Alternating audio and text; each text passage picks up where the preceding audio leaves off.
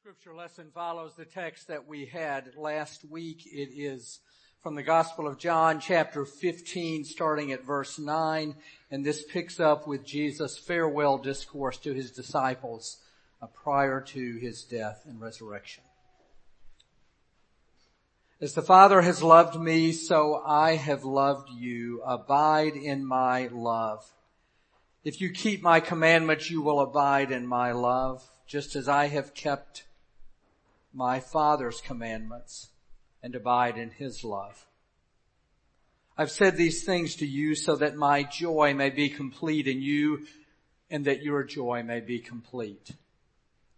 This is my commandment, that you love one another as I have loved you. No one has greater love than this, to lay down one's life for one's friends. You are my friends if you do what I command you.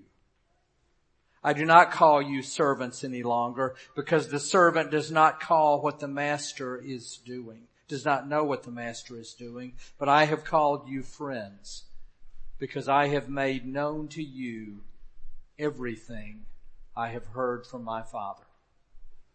You did not choose me, but I chose you, and I appointed you to go and bear fruit that will last, so that the Father will give you whatever you ask him in my name. I am giving you these commands so that you may love one another. This is the word of the Lord. Thanks be to God. Let us pray. Lord, may the gleams which flash across my mind be not mine, but yours. And may they speak not just to me, but to us. And may they give you glory. In the name of Jesus Christ, I pray. Amen. Even for those of us who live with or seek religious faith, it is easy to focus on what we do not know. If we turn to our scriptures and begin with Genesis 1, we cannot really tell whether God created all things out of nothing or whether the formless void and waters were pre-existing materials out of which God shaped the world. It is possible that in their openness to the mystery of God, the Jewish poets who crafted this creation story may wish to hold before us both possibilities. We don't really know the reasons for evil, why bad things happen to good people, why God makes the sun to rise on the evil and the good, sends rain on the just and the unjust. Why, as Ecclesiastes says, there are righteous people who perish in their righteousness, and there are wicked people who prolong their life in their evil doing. On a less cosmic and theological level, we don't really know what will happen in our lives in the next decade or year, in the next month or minute. Nor do we know when the next heroic act will restore our faith in human nature, when the next executive order, legislation, or court ruling will alter the lives of many in our land and possibly our lives as well, when the next war will erupt or treaty will be signed, when the next teenager will be killed by gunfire huddled beneath a table in a suburban school, or when the next child will die doing her homework in front of the window of the housing project in which she lives. Nor do we know why one death attracts our sympathy, our attention, when others pass by barely noticed. Again, Ecclesiastes, when I applied my mind to know wisdom and to see the business that is done on earth, I saw all the work of God. I saw that no one can find what is happening under the sun, even though those who are wise will claim to know, they cannot find it out. There are many things we do not know. But this we know. A human being who lived in the region of Palestine in the first century, a freed person, not a slave, Jewish, not Gentile, male, not female, a person of humble birth, short life, premature death carried out by the state at the request of religious authorities, while being fully human, claimed also to be an apocalyptic quasi-mystical figure from heaven, the book of Daniel called the Son of Man.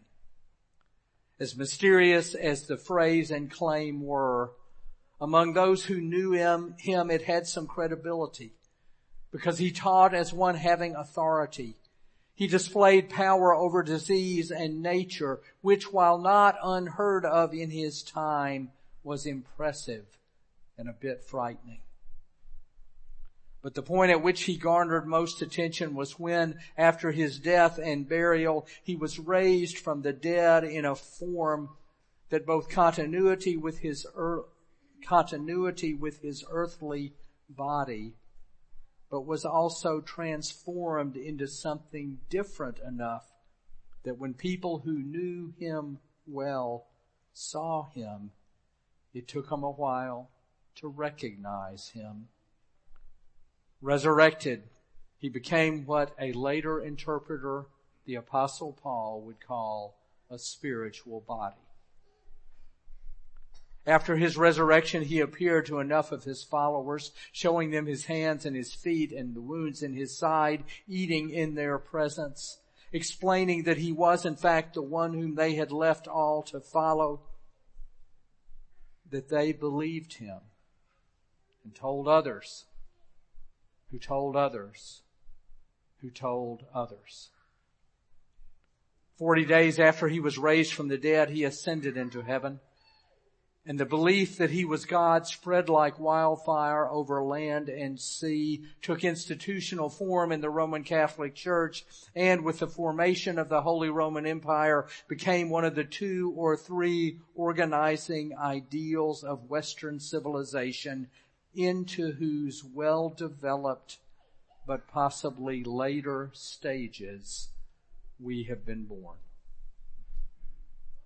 Thus we come here to this sanctuary, Sunday after Sunday, or we venture here for the first time, gathered around a belief that this human being, Jesus of Nazareth, was in fact the Son of God, the Anointed One, the Christ, the Son of Man, the Messiah, crucified, dead, and buried. The 3rd day he arose again from the dead, ascended into heaven, and sitteth on the right hand of God the Father Almighty.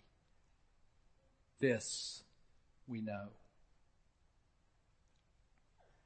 In the midst of all in this world we don't know, we know that we heard him say in the text before us today, I have called you friends because I have made known to you everything that I heard from my Father. The word translated friends in this text is deeper than the casual meaning the word often has in English. In Greek, it is philos, one of 3 Greek words translated love.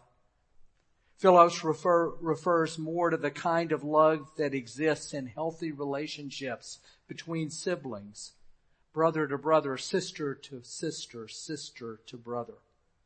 The kind of love that exists between friends, which prompts them to think of one another as brother or sister. Philos, love. From it we get Philadelphia, the city of brotherly love, not the city of friends. I have called you beloved because I have made known to you everything that I have heard from my Father. In other words, there are many things we don't know, but we do know that we are loved. Loved by the risen Christ, loved by the Christ ascended into heaven, loved by the God who is his Father and our Father. I have called you beloved. This we know. As I told the New Testament class which ended last week, a story which has circulated for years about the most prolific theologian of the 20th century, Karl Barth. Barth wrote in German. His sentences last 4 paragraphs.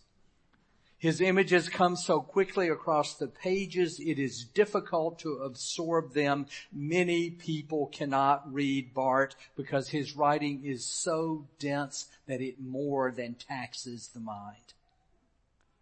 But the story is told that on his one trip to America in 1962, he was speaking at the Rockefeller Chapel at the University of Chicago.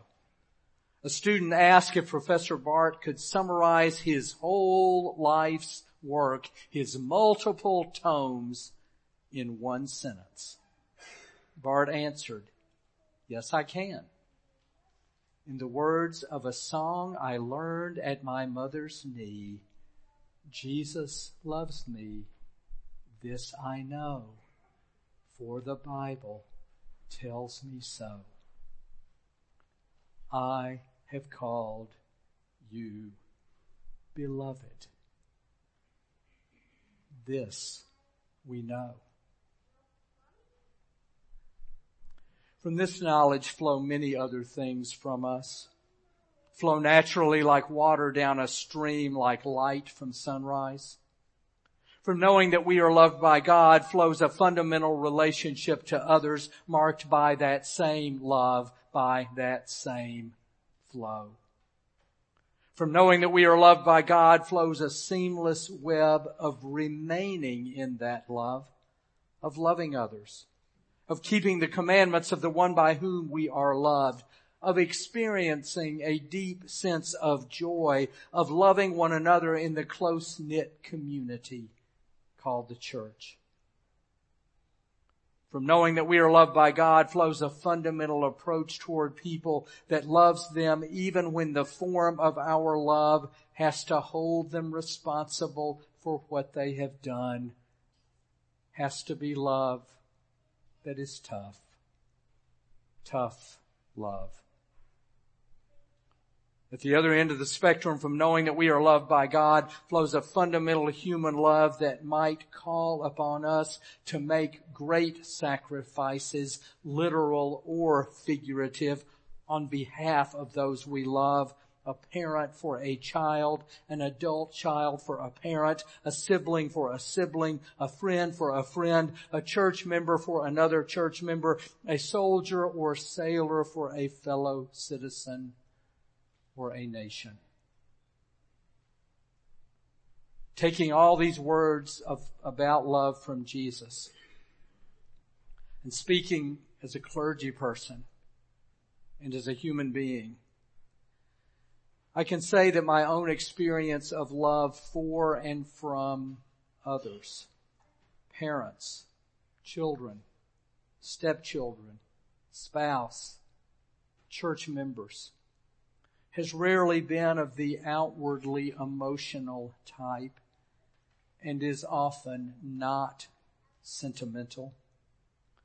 The love I have experienced from God is not characterized by much laughter or ecstasy. I have not heard God calling my name 3 times in the night as did Samuel. I have not danced before the Lord as did King David. I've only barely heard the still small voice Elijah heard. The risen Christ has not spoken my name outside a tomb as he did to Mary, nor called me on the road to Damascus as he did to Paul.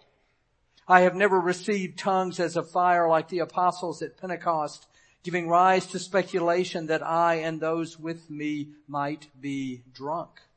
As was speculated of the earliest disciples.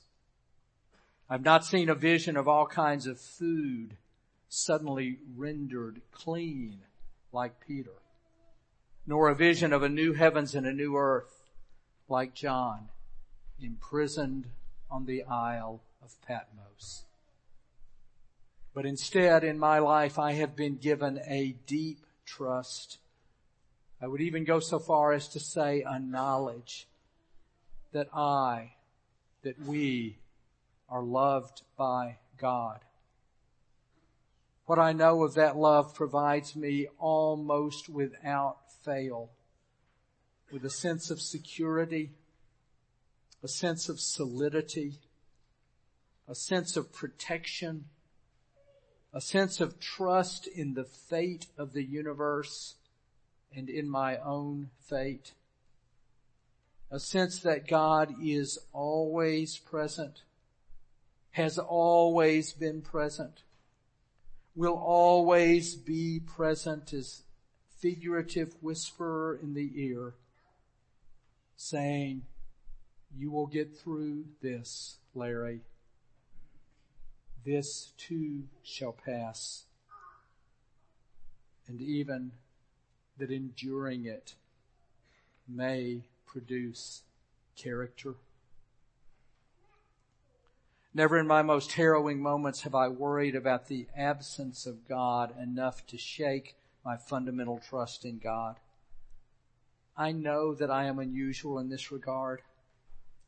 The reality of this, me being unusual in this regard, does not mean that my faith is stronger or superior to those many people here today and those more not here who feel that God has taken leave from their lives, that God has taken leave from the situation at hand.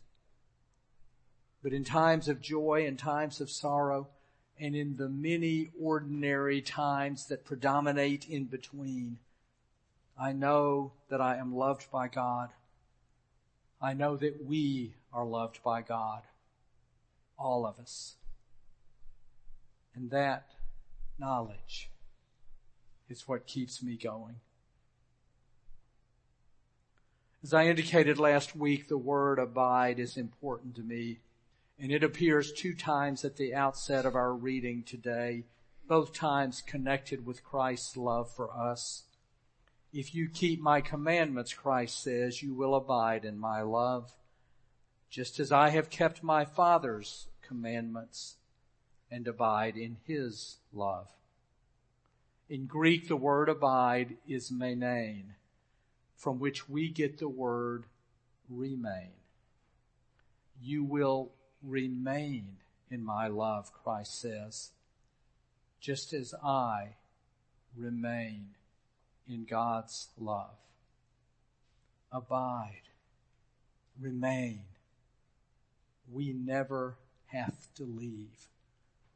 God never leaves. In Bernard Pomerantz's play, The Elephant Man, Dr. Frederick Treves asks the hopelessly deformed elephant man, John Merrick, a patient to come and live in the London hospital for treatment and research. When he arrives, Treves says, "You're happy here, are you not, John?" "Yes." "The baths have rid you of the odor, have they not?" "First chance I had to bathe regular." "And 3 meals a day delivered to your room?" "Yes, sir." "This is your promised land, is it not? A roof, food, protection, care, is it not?" "Right, Mr. Treves." "I'll bet you don't know what to call this." No, sir, I don't know." "You call it home." "Never had a home before." "You have one now." "Say it, John." "Home." "Home." No, really say it, John. "I have a home. I have a home. This is my home." "Go on, say it, John." "I have a home. This is my home. This is my home. I have a home. As long as I like." That is what a home is, John. That is what is home. Let's say it together, responsively. I have a home. This is my home. I have a home. This is my home.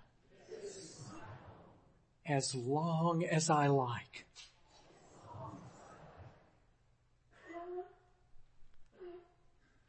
Abide in me as I in you. This is our home. As long as we like. This is what we know. Amen.